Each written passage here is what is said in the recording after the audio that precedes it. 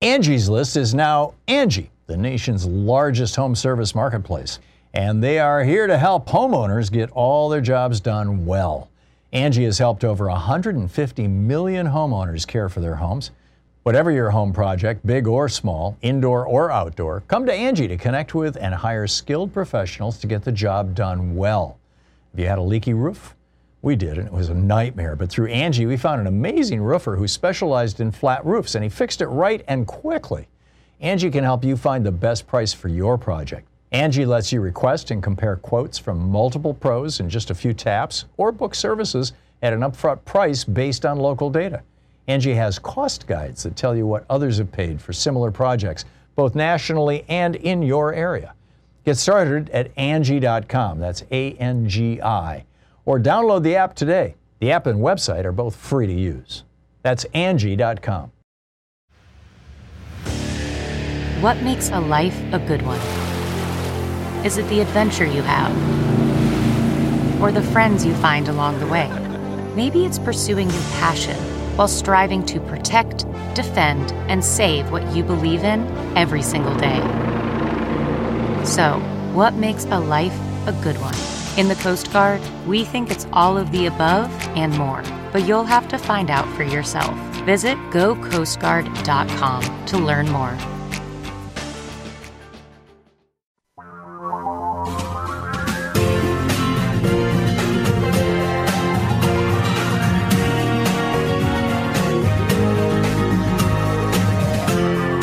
This is the Thom Hartmann Program. Welcome back. Thom Hartmann here with you. We've talked about the election, a lot, right? It's 99 days from today, roughly 100 days away. At least that's the story that the media is putting out. The fact of the matter is that in many states, 39 states and the District of Columbia, there is early voting. And in some states, the early voting starts roughly 50 days from now.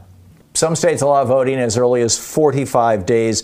20 states, plus the District of Columbia, provide for early voting on Saturday. A great piece on this over at Daily Kos by Old Redneck. 4 additional states, California, Kansas, Vermont, and Massachusetts, leave it up to the county clerk if they're going to allow Saturday voting. Delaware and Virginia allow it. Sunday voting in 5 states, Alaska, Illinois, Maryland, New York, and Ohio. 5 states leave it up to the county clerks, California, Georgia, Michigan, Nevada, and Massachusetts, etc. But the bottom line is that this is happening right now, or it will be, in 6 weeks, basically. The election is going to start. And that's one of the reasons that Trump is hysterically trying to create unrest in our cities so that he can replicate what Richard Nixon did in 1968 after you had the police riot at the Democratic National Convention in the summer of 68. And you had the assassination of Martin Luther King, which led to numerous cities on fire in 1968. And Donald Trump is trying to bring that back. This is Roger Stone, who was Nixon's advisor, one of Nixon's advisors back then. This is, Richard Nixon on steroids. The other concern that I've expressed, and I wrote an op-ed about this a couple of months ago, and I need to write another one. I need to get this out there more frequently, although a lot of people are quoting that original op-ed and quoting what I've been saying on the air, is that, we saw this happen in the election of 1876. Samuel Tilden won the majority of the Electoral College votes and won the majority of the popular vote. But he did not end up president of the United States. Instead, the Republican Rutherford B. Hayes became president of the United States. And the reason why is because the 12th Amendment, in part, that was a little more complex because there was a whole deal about any Reconstruction. But the bottom line is basically this is what happened in 1876 and it can happen again. If a couple of states refuse to certify the vote, that's all they have to do. Just say, we can't certify the vote because, and just fill in the blanks on the because. We can't certify the vote. If a couple of large red states refuse to certify the vote, then the Electoral College vote goes from what you and I did at the ballot box to the U.S. House of Representatives. And in the House of Representatives, each state has one vote, and that vote is determined by a vote of the majority of the senators and representatives of that state's legislature. The governor doesn't even have any say in it. And so we've got roughly 30 states that have Republican-controlled or Republican majority combined House and Senate legislatures. So Donald Trump would win 30-20 in the Electoral College under the 12th Amendment. And it's already starting in San Antonio. This story from KSAT, the local TV station, Dateline San Antonio. After a bruising defeat in the runoff election for Bexar County GOP chair. Now, this is somebody who's simply running to be chairman or chairperson of the Republican Party in this one county in Texas. Cynthia Brem announced on Thursday she will not certify the results. She argued that the Bexar County Elections Department did not produce official signed chain of custody documents for 31 voting centers and did not post a guard to make sure that the early voting data was safe. She said there is an active investigation. Now, according to the tabulation that came out, this was a Republican primary, right? These are Republican voters. The Republican voters in Bexar County voted in favor of her opponent, John Austin, who got 2/3 of the votes. But because she is the existing chair, by the way, she is one of these right-wing nutcases, right? On Facebook, she posted this whole thing about how George Floyd's death was actually staged, that, for political reasons, to help to hurt Donald Trump, et cetera, right? One of these right-wing crazed conspiracy mongers. And she says, I'm not going to step down. I'm not going to certify this election. Now, where did she get that idea? How extensively is this being discussed in Republican circles? And what might be one of the things that causes the Republicans, say Ron DeSantis in Florida, or, pick your state, right? I mean, there's a half a dozen, but it would have to be one of the large states, Greg Abbott in Texas, for example. What might cause them to do that? What excuse might they use? Well, how about, we've got tens of thousands of absentee votes that arrived after the deadline. And, we need to find out what's going on with this. So we're not going to certify the vote. Or there's some question about this. And this is where it gets very interesting. Mark Sumner, writing for the Daily Kos, the headline, "You Don't Have Mail. New Postmaster General is generating exactly the anger and distrust that Trump wants." Now, you recall, I've pointed out to you that David Stockman articulated this. He wasn't the guy who invented it, but during the Reagan presidency, they were operating under a strategy that both David Stockman and Ronald Reagan referred to, and George Herbert Walker Bush referred to as Starve the Beast. The beast, of course, is the government of the United States of America. Starve that beast. And so and the way it works is you cut back on funding to federal agencies to the point that they can no longer do their jobs. Social Security, for example, right now it takes 2 years to get a Social Security disability application even reviewed. Donald Trump gave early retirement. There's something like 65,000 employees for Social Security. It's in that neighborhood.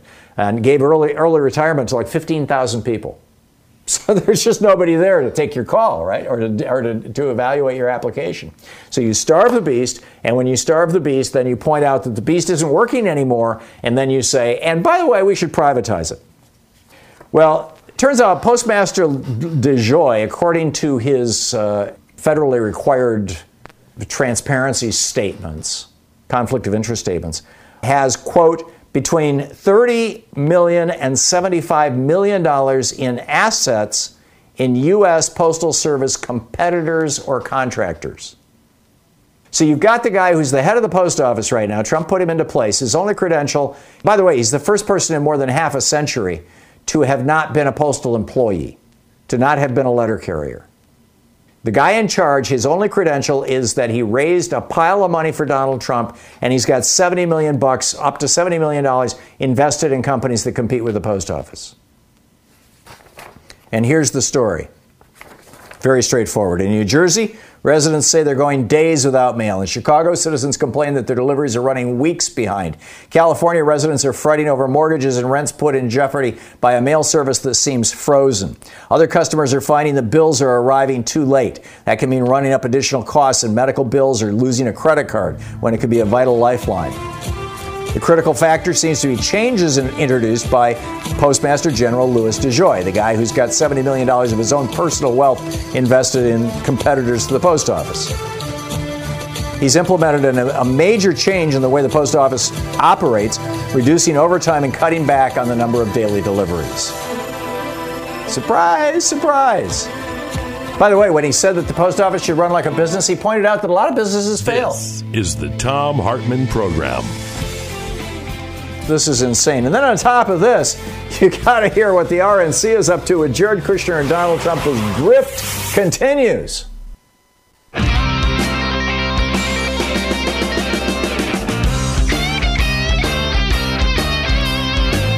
So you've got Republicans running for Congress all over the country. They're running for the U.S. House of Representatives.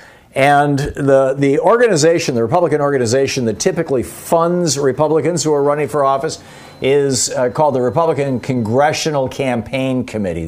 We've got the DCCC, there's the RCCC, essentially. And the RCCC has gone to the RNC. Actually, it's not the RCCC, it's called the National Republican Congressional Committee, the NRCC. My apologies, I got it wrong. It's the NRCC, their version of the DCCC.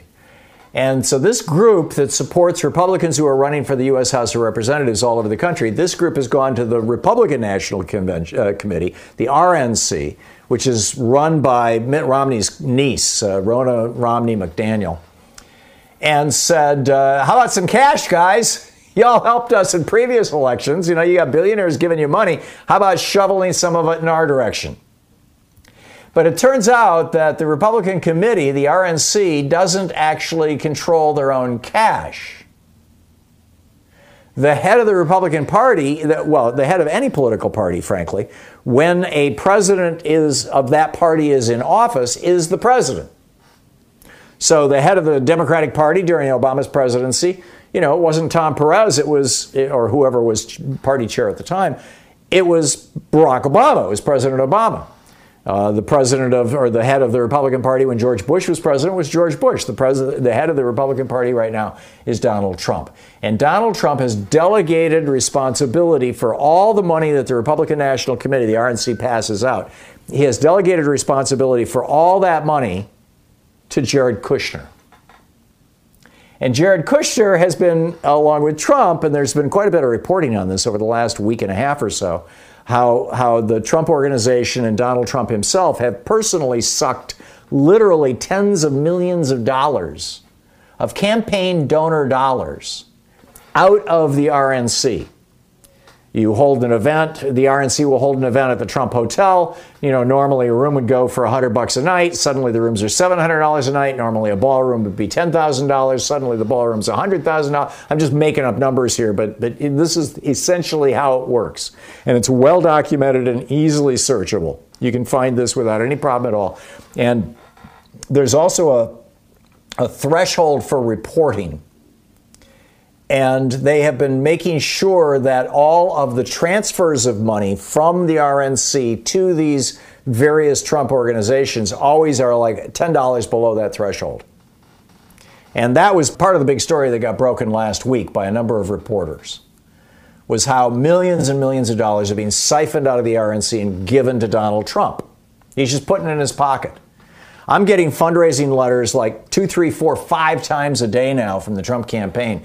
I've gotten 2 fundraising letters in the last 3 days from Don Trump Jr. telling me that I can have an advance copy of his book, his new book about liberals that he's got coming out. Obviously, he's trying to push it to the top of the New York Times bestseller list.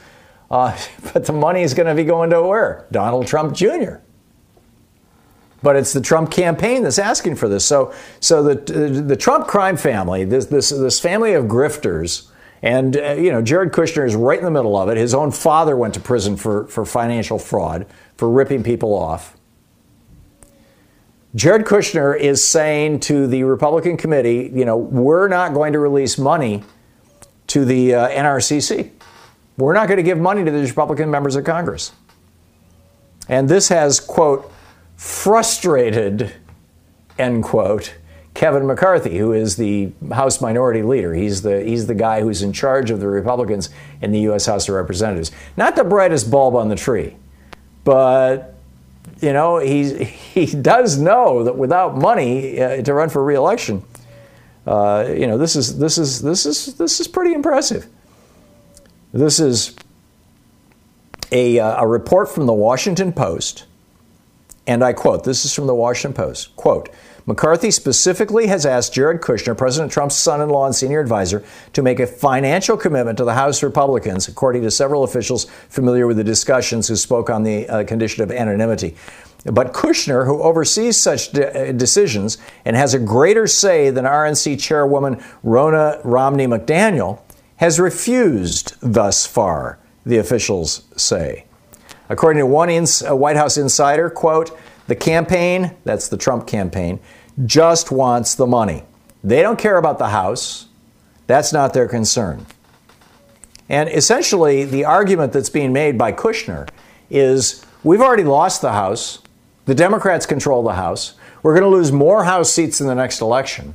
Why should we put any money at all into House of Representatives races? We've got to hang on to the White House so that we can promote our fascist agenda, so that we can turn America from a republic into an oligarchy, from a republic into an autocracy, from a republic into a fascist state. That's where all our effort needs to go. Which brings me back to my question from the first hour. How long is it going to take Republicans to figure out how badly they've been conned and scammed by not just the Trump crime family, but the GOP in general for decades now?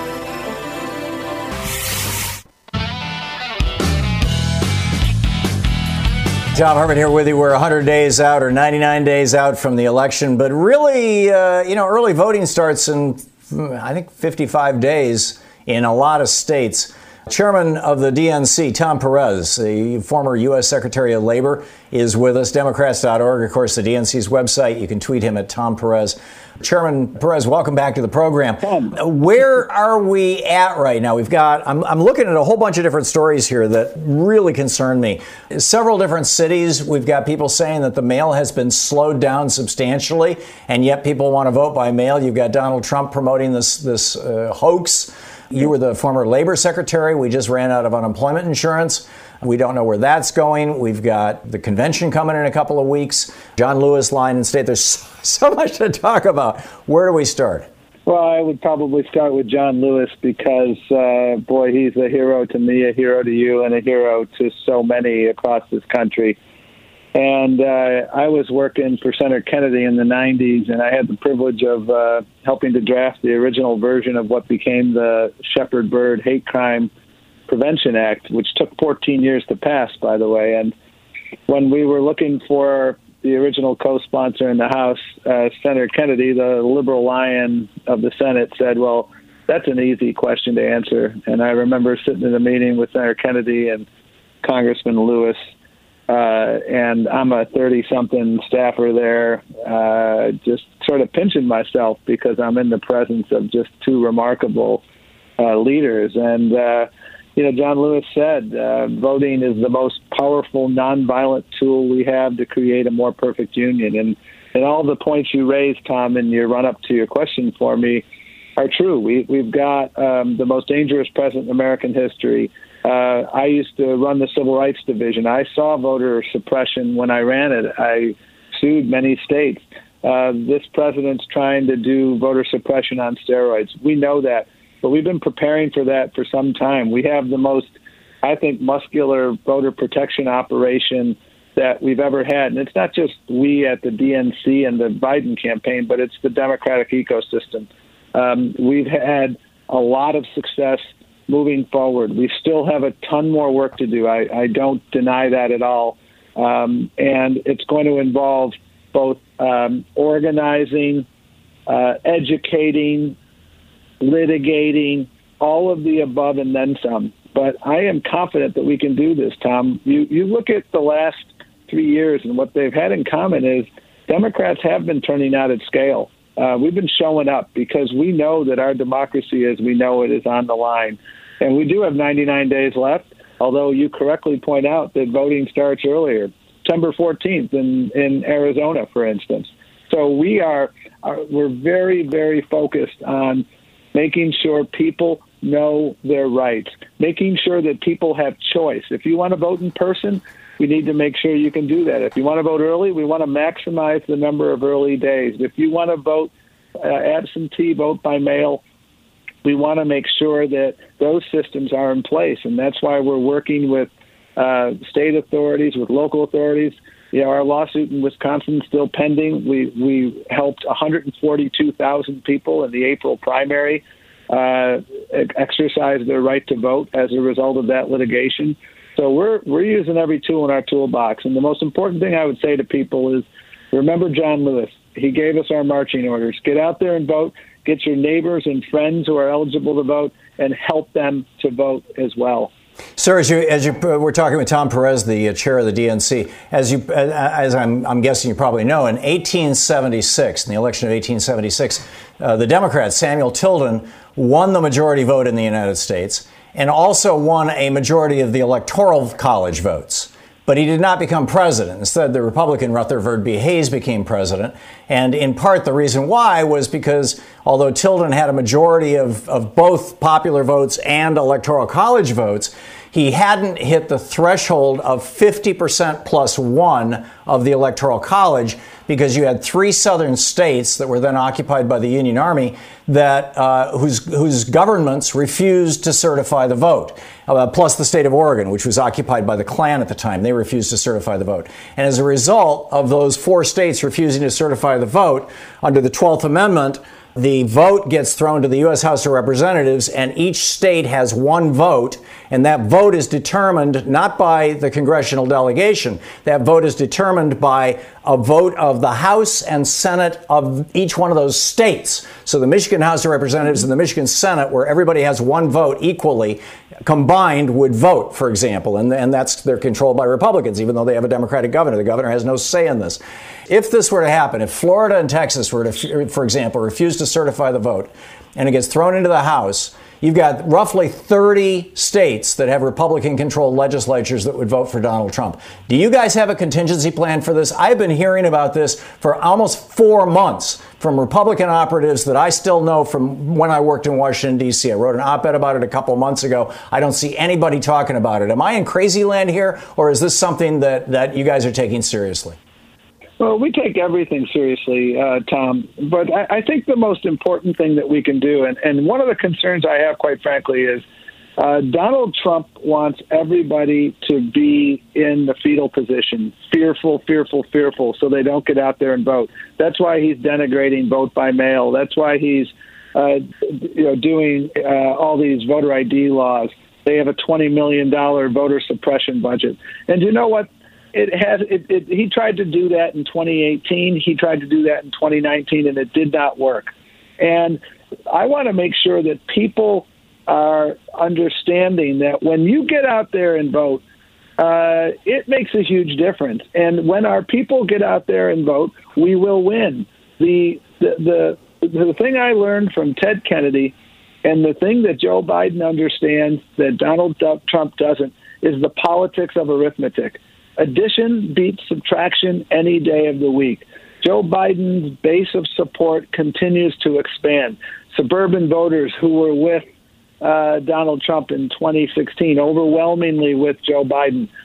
Senior citizens who went for Trump in 2016 by about 8 points. Now they're for Biden by 5 or 6 points.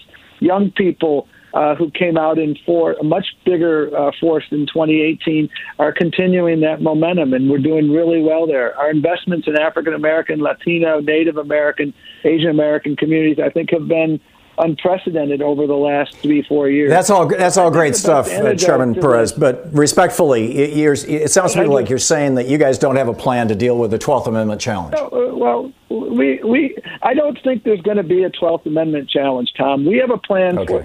There's about 15 different contingencies that people have talked about. But I think the most important response to this, and I sometimes worry that we win overwhelmingly. Come to me and say, Tom, the biggest response is to win and win overwhelmingly. And our battlefield is expanding. We're investing in Texas right now because the last 3-4 polls I've seen have shown basically a dead heat. Biden up by a couple, which is a dead heat. We have tremendous opportunity in Arizona, not only to win for Biden, but for Mark Kelly and to flip the state house and the state senate.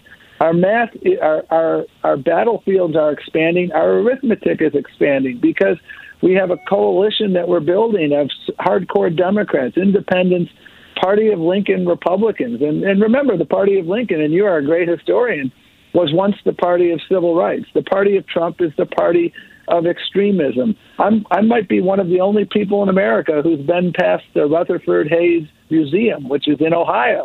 So when you mentioned him, I was smiling about that. But I think the most important thing we can do, and again, our voter protection operation is unlike anything that we have seen before. And the ecosystem, whether it's Eric Holder's group, Stacey Abrams' group, other groups that have emerged, I think we're working together like never before. And that's how we succeed. That's how we succeeded in Wisconsin in April. You may recall, Tom, Republicans tried to steal that race for state Supreme Court by weaponizing the pandemic. It didn't work because we out-hustled them. The party chair there is awesome, a guy named Ben Wickler, no stranger to your show and to your listeners, a great leader, and we worked hand in hand.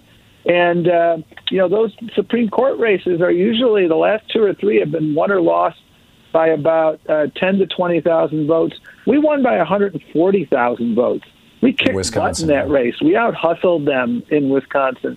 And you look in Michigan, you look in Pennsylvania, you look across the country. That's what we have to do, folks. John Lewis gave us our marching orders. Get out there and vote. Make sure everyone you know who's eligible does the same thing. That's how we take you're singing my song. Back. That's been my mantra for some time here. That and show up and wake people the hell up. Yep. Tom Perez, chairman of the Democratic National Committee. Thank you, Chairman Perez. Great talking with you. You're listening to Thom Hartmann. Visit ThomHartmann.com for audio and video archives.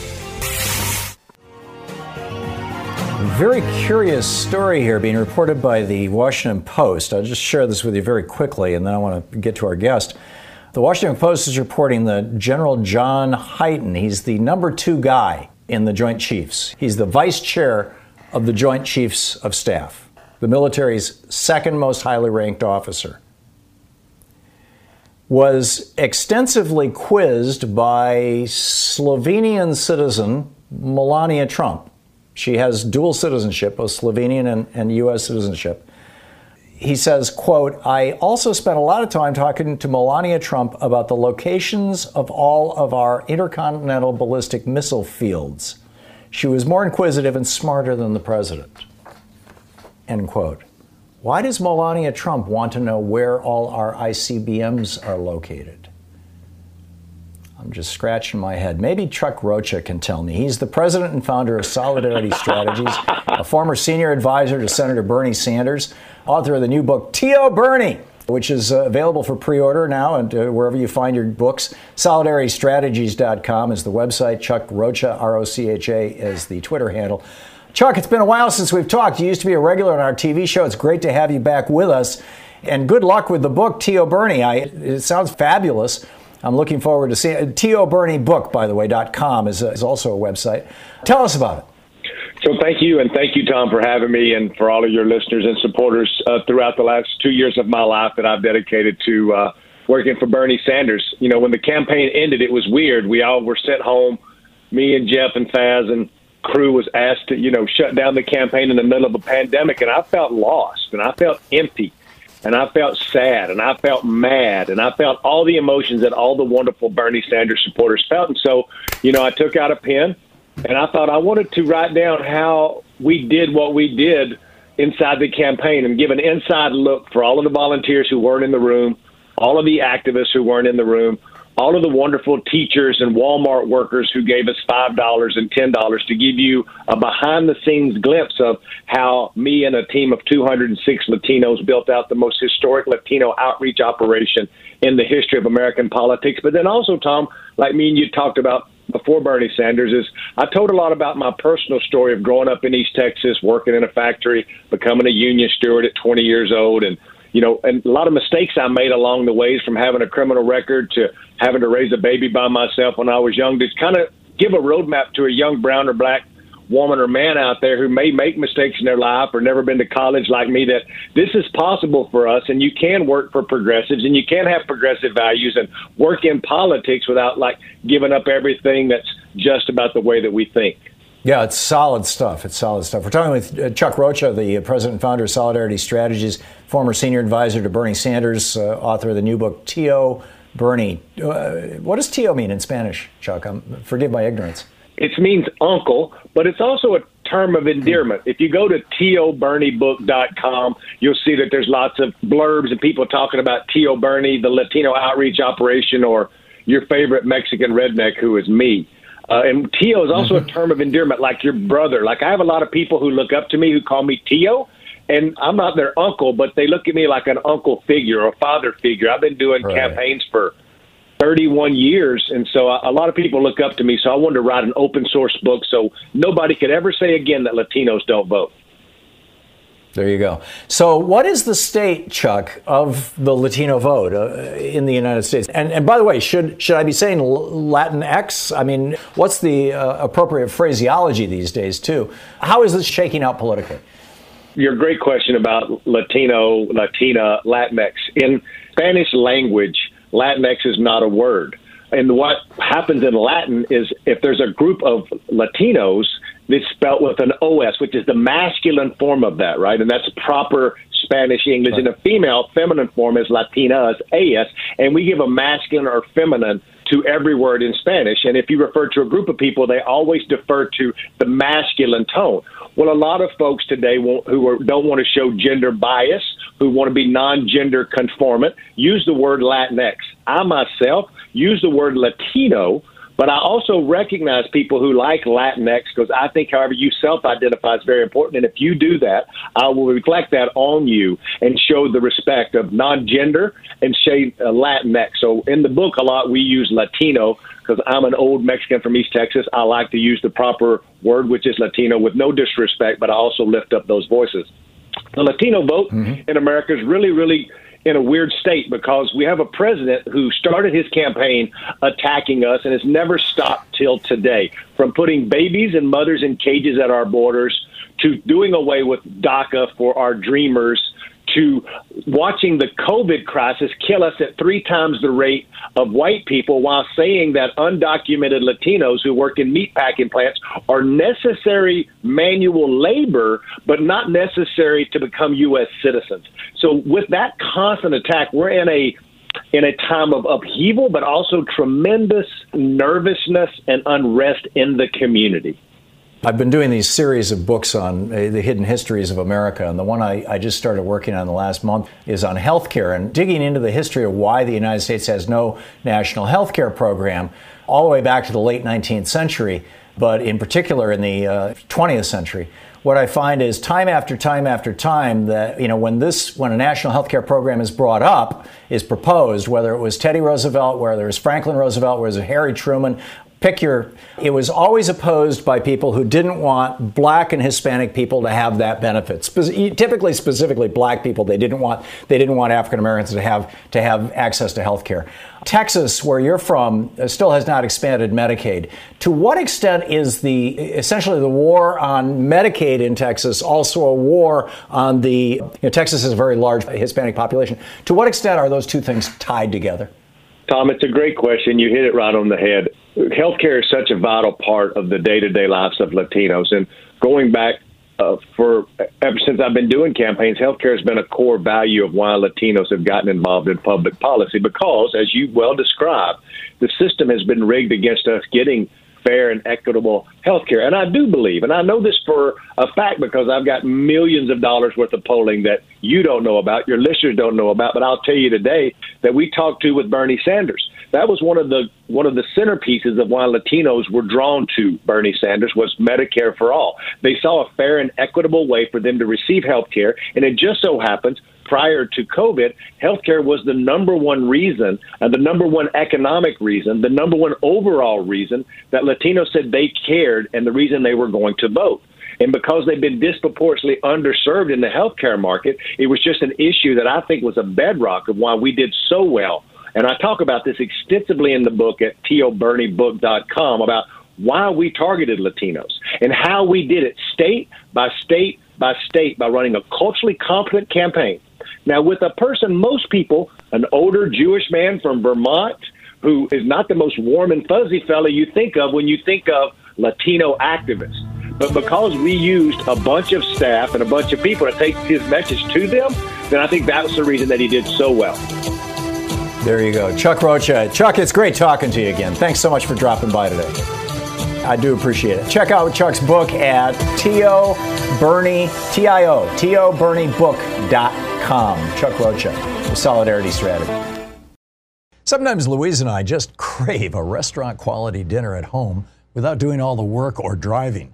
Well, Cook Unity is the first chef-to-you service delivering locally sourced meals from award-winning chefs right to your door every week. And it appears to be less expensive than other delivery options. Go to cookunity.com/Hartman with 2 N's or enter the code Hartman with 2 N's before checking out for 50% off your first week.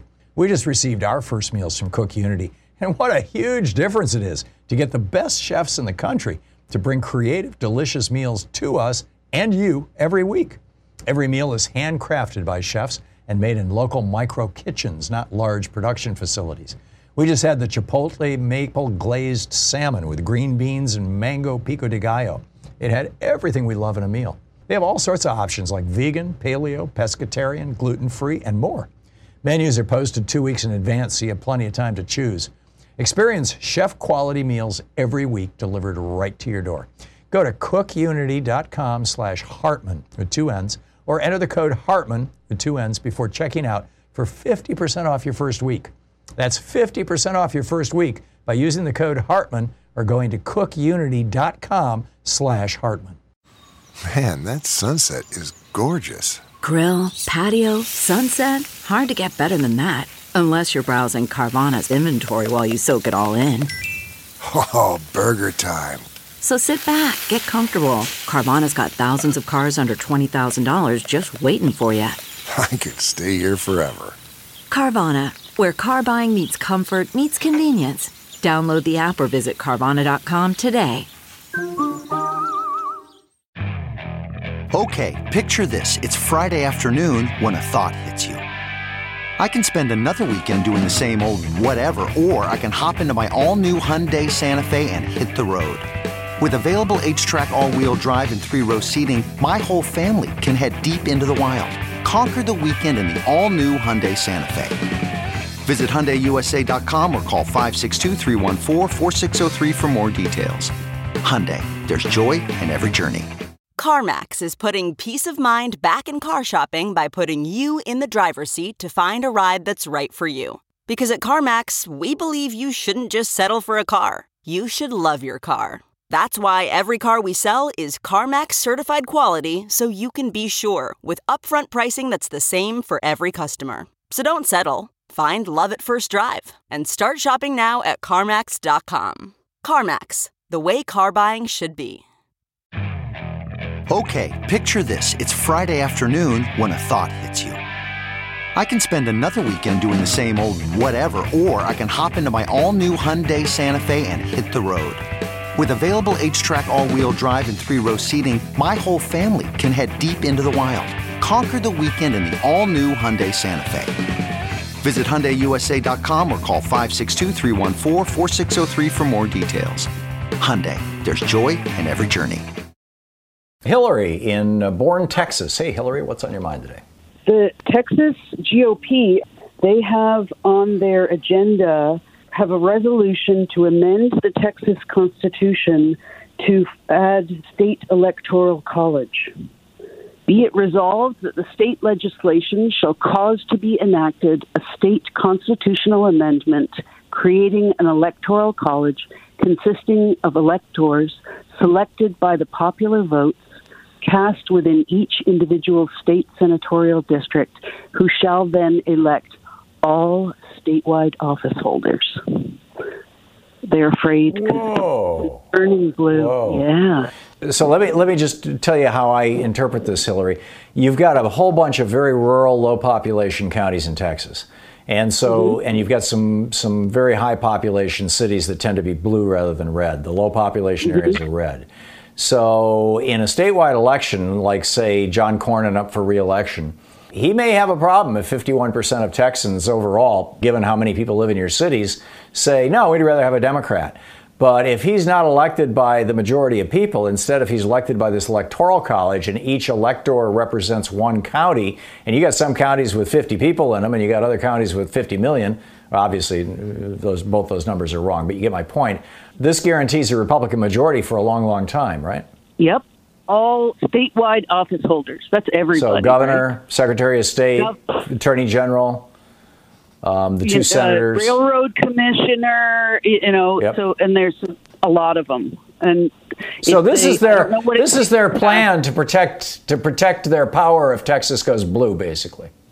Right? Isn't that just astounding? I heard that this morning, and my hair stood on end, and I went, I don't know what it will take. That's their proposal. So I don't know what it takes to actually pass it, but hey, the Texas legislature is also red. So I don't know what that, Anyway, is that someone's scheme? Is that going to be passed on to other states? I'm making a note here of what you just told me so that I can do a deep dive into it later on. I'm not familiar with this. The guy who's reporting it his name is Ken Herman, and he's at the Austin American-Statesman. His Twitter account is @KHerman, HERMAN. Okay, great. Okay, bye. Great, I just wrote it down. Thank you, Hillary. Appreciate the call. Bye, take care. If they can't win, they cheat. It's just that simple.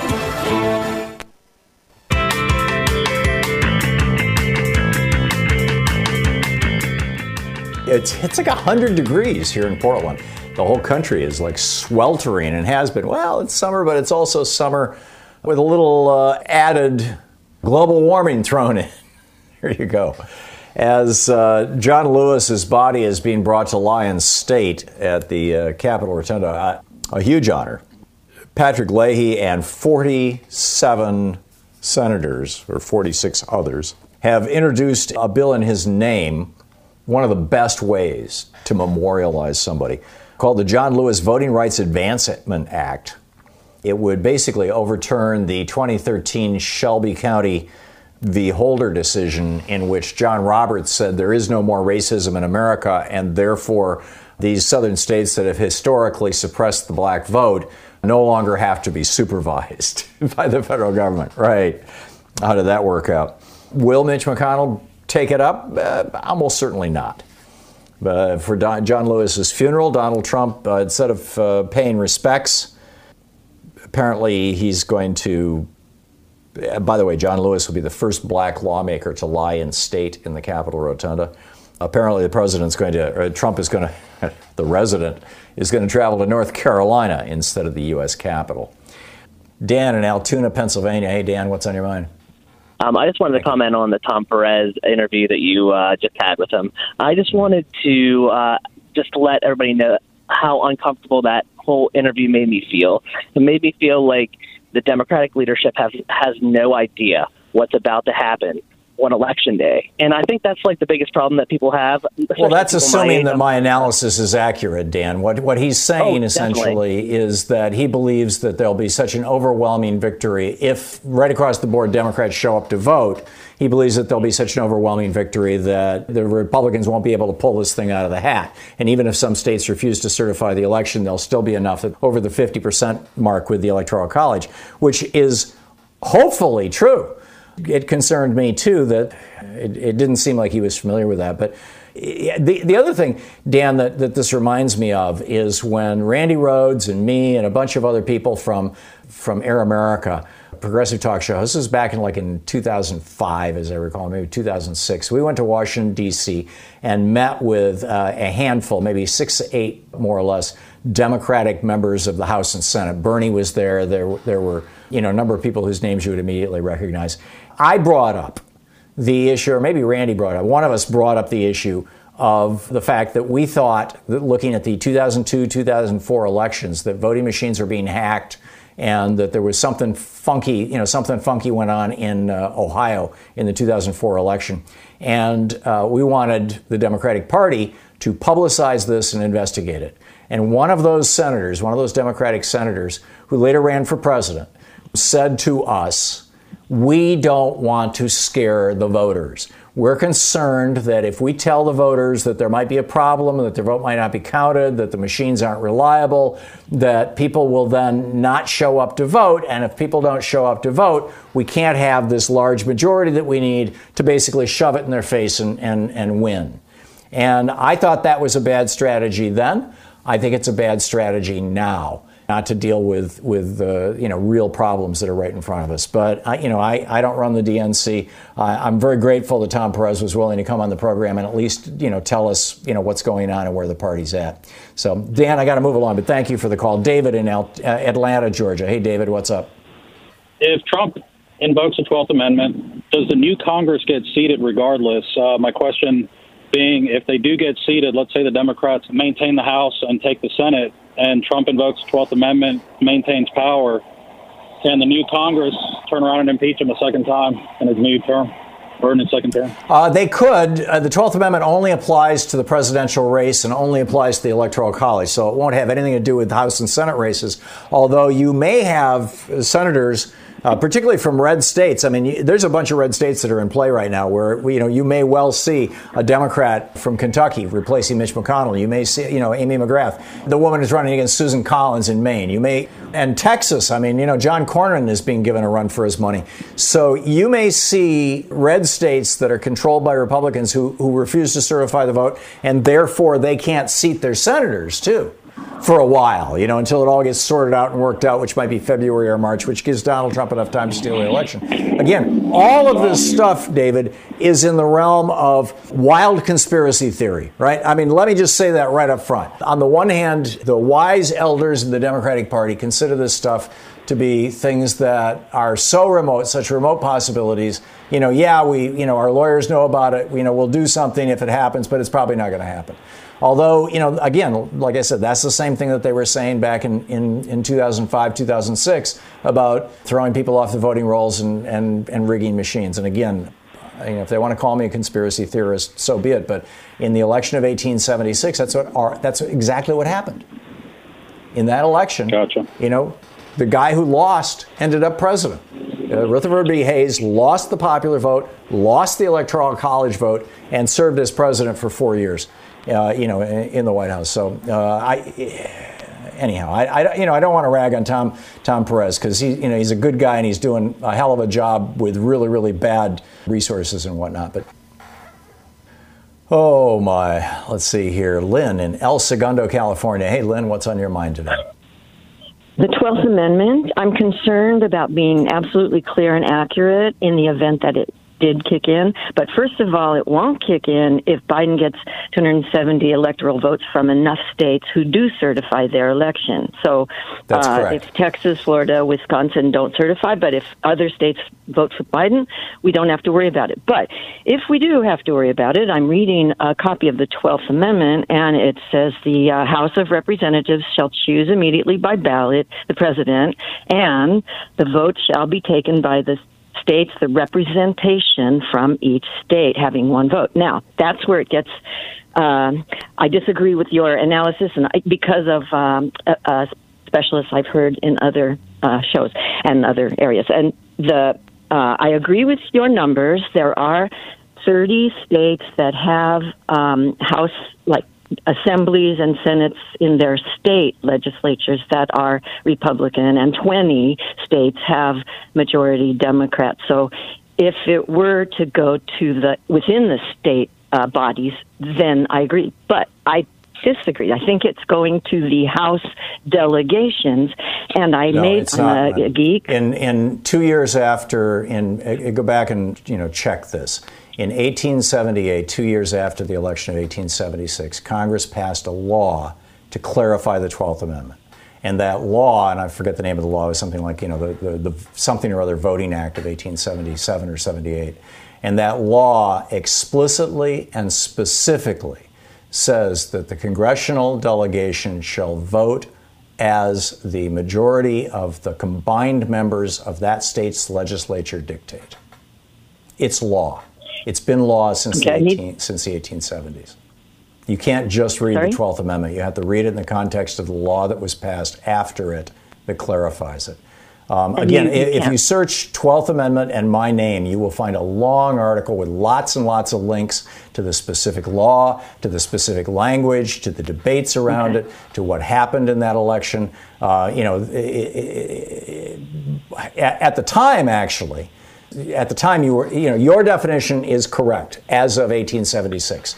And the House changed their vote to vote for Rutherford Hayes, not because the majority of states were controlled by Republicans, although I believe they might have been, but because Rutherford Hayes, being a Republican, said he would end Reconstruction. He would withdraw Union troops from the South.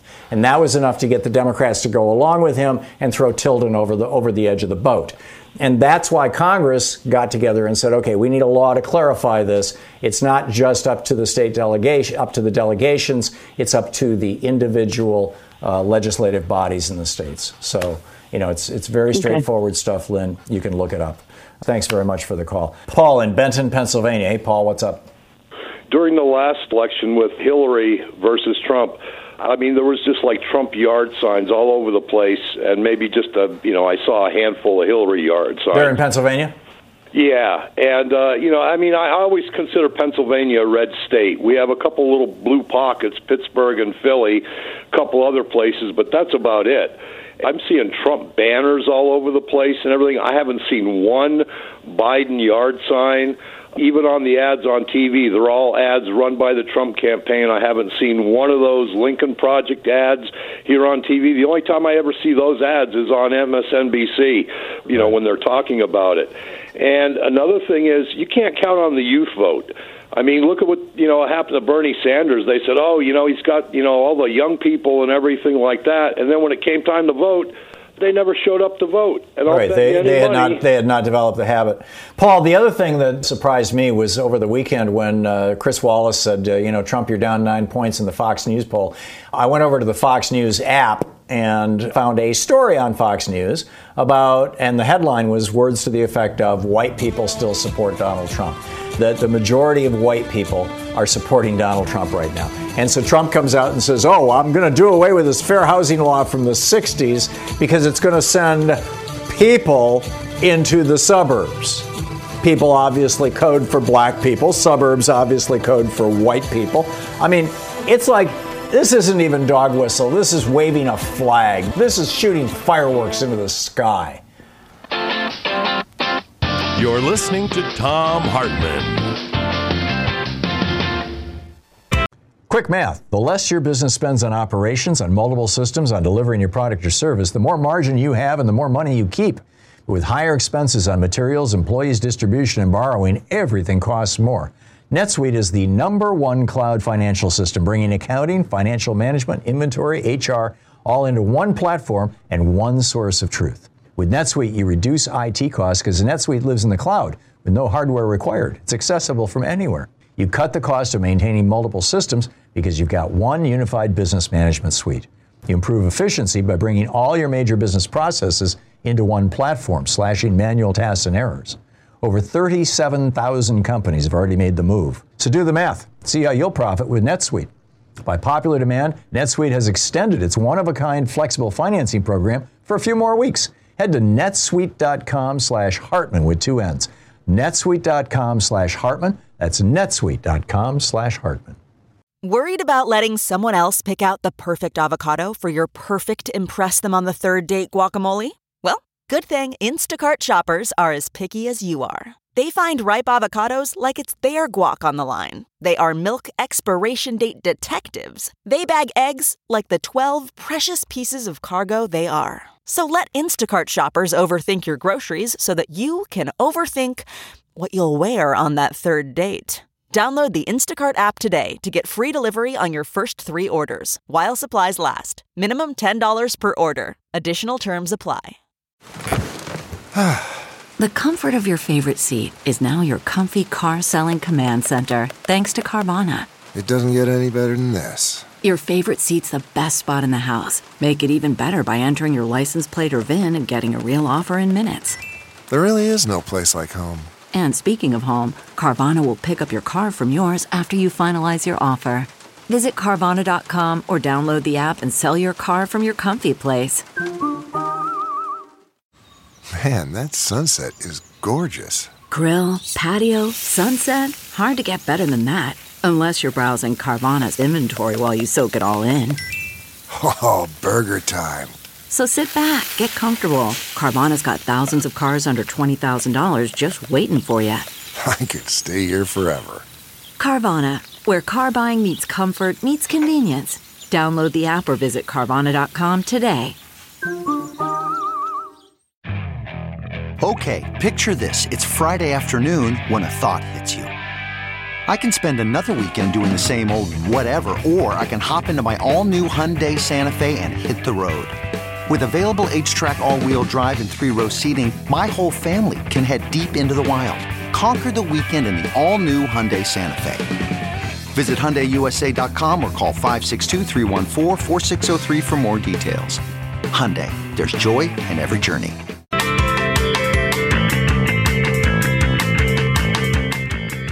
Mike in Anderson Island, Washington. Hey, Mike, what's on your mind today? Hey, Tom. Absentee ballots, write-in ballots, same thing. I lived in Oregon, and ever since I saw that I had a chance to vote absentee, because Oregon and Washington both, you had to have an excuse to get an absentee ballot before the law was changed. 20 years ago in Oregon, I guess it would have been, 5-6 years ago in Washington State? Yeah, it was anyhow, 5 or 6 years, yeah. Washington used to have the same thing, you had to give an excuse. Well, I used to say, I'm going to be sick on that day. And so I'd get it in the mail. I'd get, it wasn't really restrictive. They just wanted to have an excuse. They didn't really restrict you. You didn't have to have witnesses and all that stuff. And this bogus excuse that these states are having about, we don't have the capacity to run everybody's write-in ballots if everybody writes in, that's BS. Because they have right now, every state has the capacity to count absentee ballots. Yeah, this is July. The election is in November. There's 4 or 5 months here. You have the time, or 3 or 4 months, you have the time to hire people. Well, every state has machines to count write-in ballots because every state has absentee ballots, Right. Maybe, not. Well, and you can write in names on an in-person ballot as well, Mike. This is bogus. They just don't want write-in ballots because they don't want people voting. Voter suppression is what it is.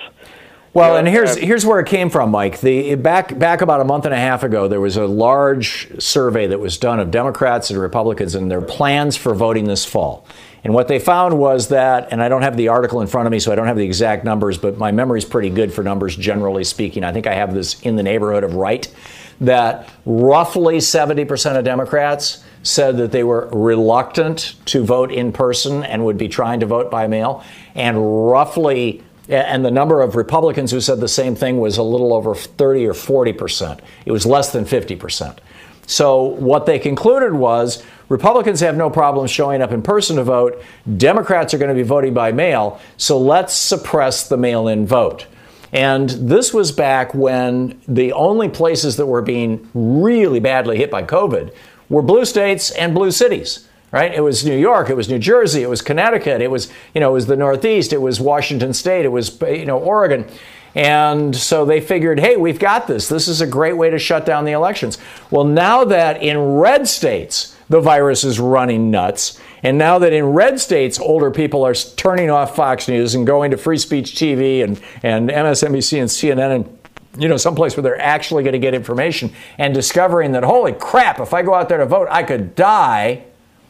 Fox News notwithstanding, I think this is going to hurt them. I think this is going to backfire on them, Mike, because I think in the red states they're going to... One last question, Tom. Yeah, quick. How come you don't play Wonderful World by Louis Armstrong anymore on Fridays? Because of copyright law, now that we're carried on YouTube, all our music has to be music that we specifically bought and paid for. Yeah. Okay, it was your father's favorite song. I used to love the country music, too. We can't do that anymore either. Mike, thanks for the call. Howard in New York City. Hey, Howard, what's up? Yeah, I was thinking the best way to get your messages and everybody's messages across to wake up the country is to declare a violation of the First Amendment, impeach Trump, get people like Adam Schiff and yourself and the Lincoln Project. You're going to capture 2 months of radio cycles, of news cycles, of tens of millions of dollars of free airtime. It's not to impeach him, it's to get the airtime they should impeach him for. Oh, I know. This is why the Republicans were holding all those hearings against Hillary. And one of them, I believe, as Kevin McCarthy said, these hearings against Hillary are going to sink her when it comes to the election. 2 or 3 year long electoral strategy because they knew that Hillary was going to be the nominee. It's like take her down. The Democrats should be doing the same thing with Trump right now. I agree. Steve in St. Louis. Hey, Steve, what's up? I believe, is it December 15th that all the states have to be certified? I don't recall. It's in December, yeah.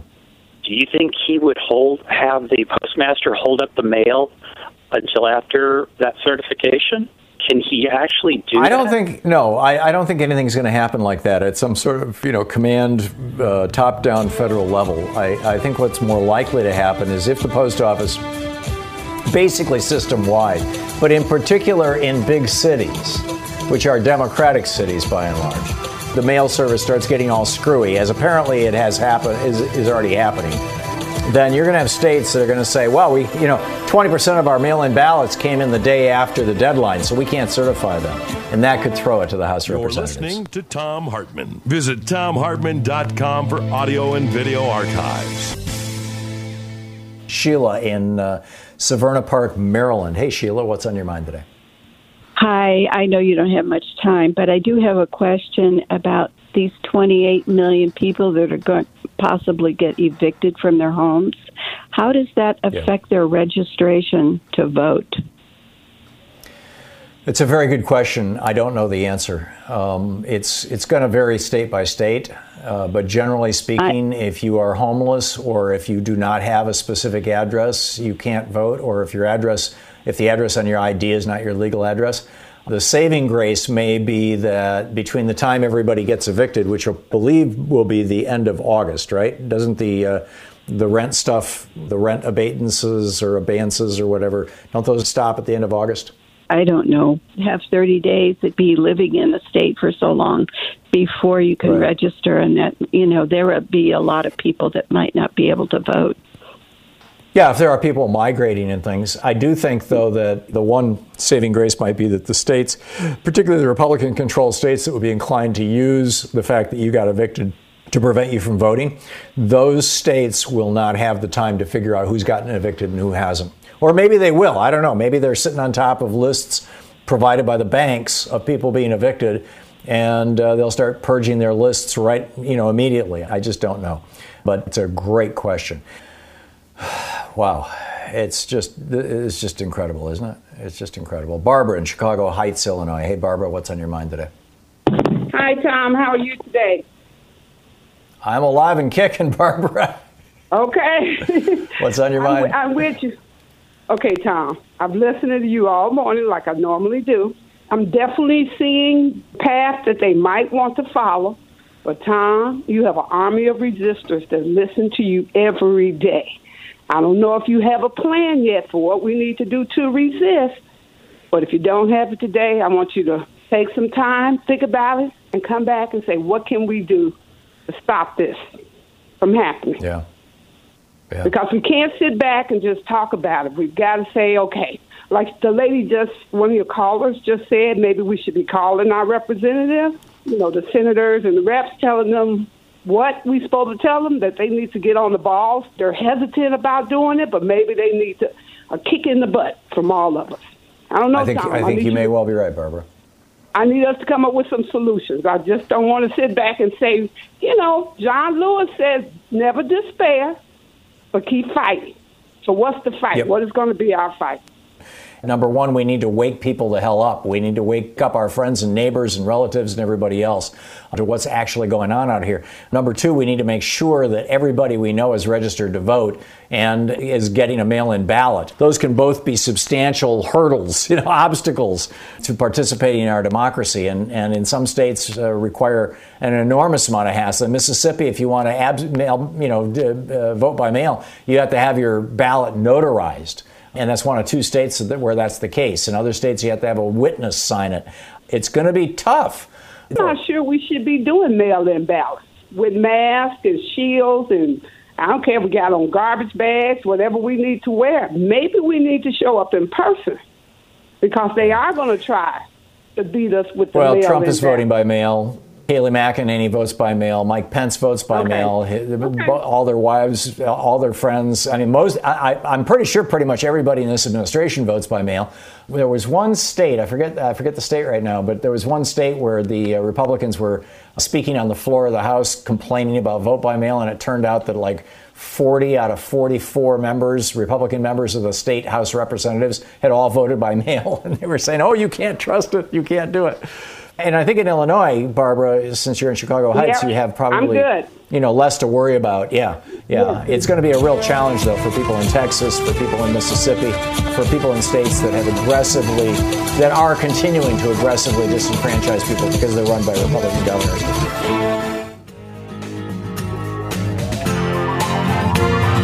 You've been listening to Thom Hartmann. For audio and video archives, visit thomhartmann.com.